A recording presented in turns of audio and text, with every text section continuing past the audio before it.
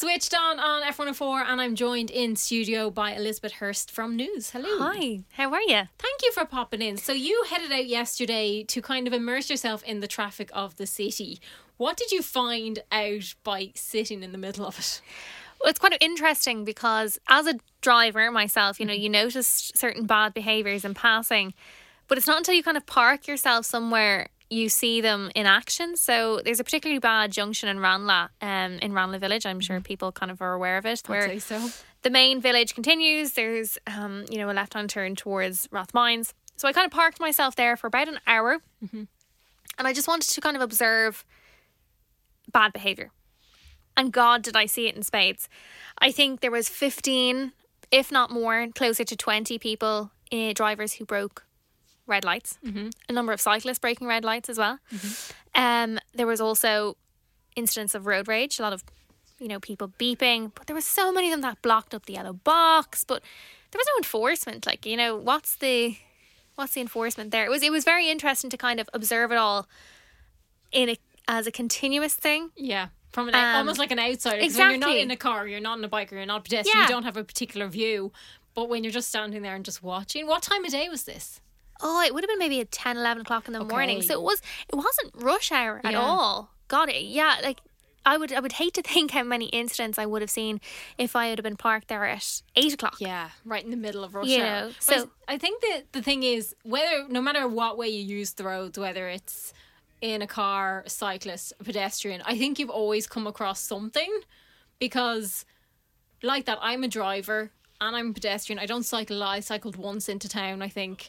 And you do kind of come across a lot of bad drivers. I don't know if that's something that we've kind of just become aware of since the last couple of years, or whether they're actually bad drivers who don't use indicators and you don't really know what they're going to do next, and you're kind of trying to guess while also maintaining your own road position and all that.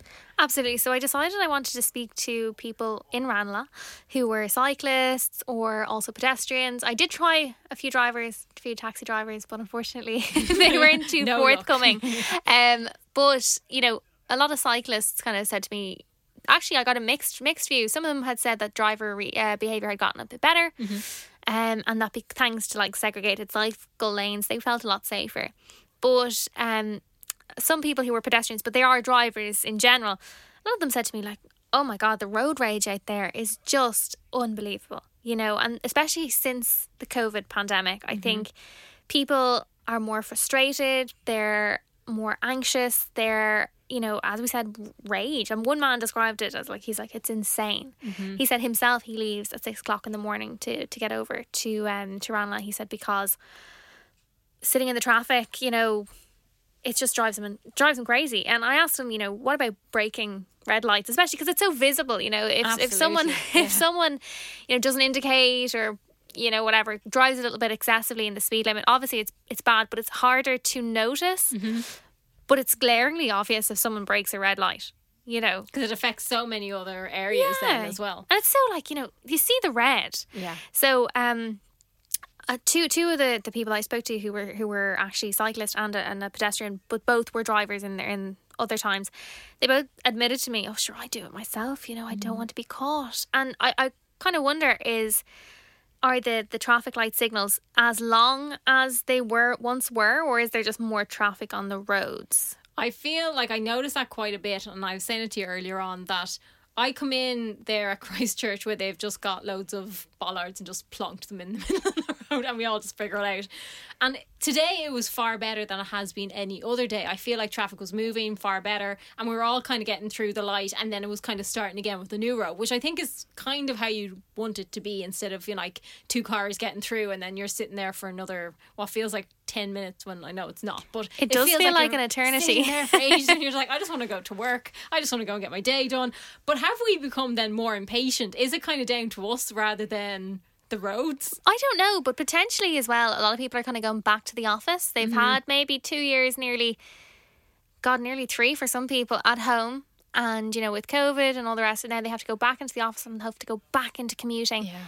And by God, it's frustrating. I understand, I'm a commuter myself, but in my opinion, behaviour has gotten worse, and people's patience rather has worn thin. Yeah, absolutely. But there has been some statistics regarding penalties as well, hasn't Exactly, yeah. So, unfortunately, Dubliners seem to be the worst in the class regarding penalty points. But, I'm not surprised. We do have the biggest population, so I'm just putting it onto that. But, so the recent statistics from the RSA, they do a monthly breakdown of penalty points offences. So, last month, 117,000 drivers in Dublin received penalty points. Now, the most common offence is, speeding, holding the phone, but also, as we mentioned, breaking lights.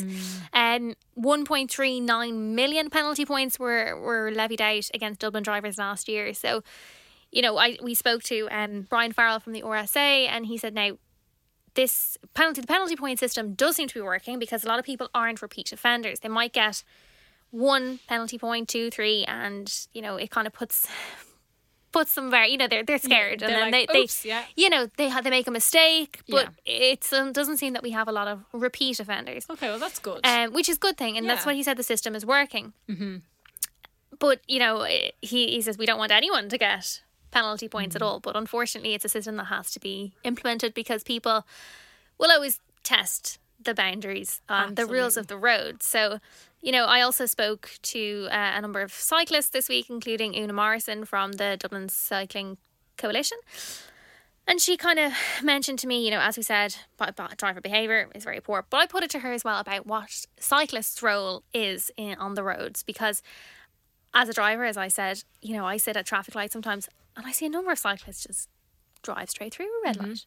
So surely the rules of the road should apply to everyone in that case. And she agreed, absolutely. But I've kind of put it to her, should we have some sort of a rules of the road schooling in school for pedestrians, for cyclists, for drivers, that children and young people will know from a very young age that these are the standards that are expected of you when you go on the road. Whether you be education to everybody. Exactly, because presently, if you don't want to learn to drive, or if obviously it's a massive financial burden, it's hugely expensive. You don't know the rules of the road until you go and sit your theory test, and that's true. Actually, that's you making a conscious decision to do that. I remember going to do my theory test many moons ago, and beforehand, when you're doing the studying, there's so many elements of the rules of the road that you just don't know, like right of way or roundabouts and all the rest. And if you're not conscious of that or cognizant of the actual intricacies of the rules of the road, and you're a user, but albeit on a bike or on a scooter, you're kind of going to wing it, aren't you? You don't give way to who, I'm on the road. Exactly. And obviously everyone has personal responsibility and liability as well, and we need to also look at that,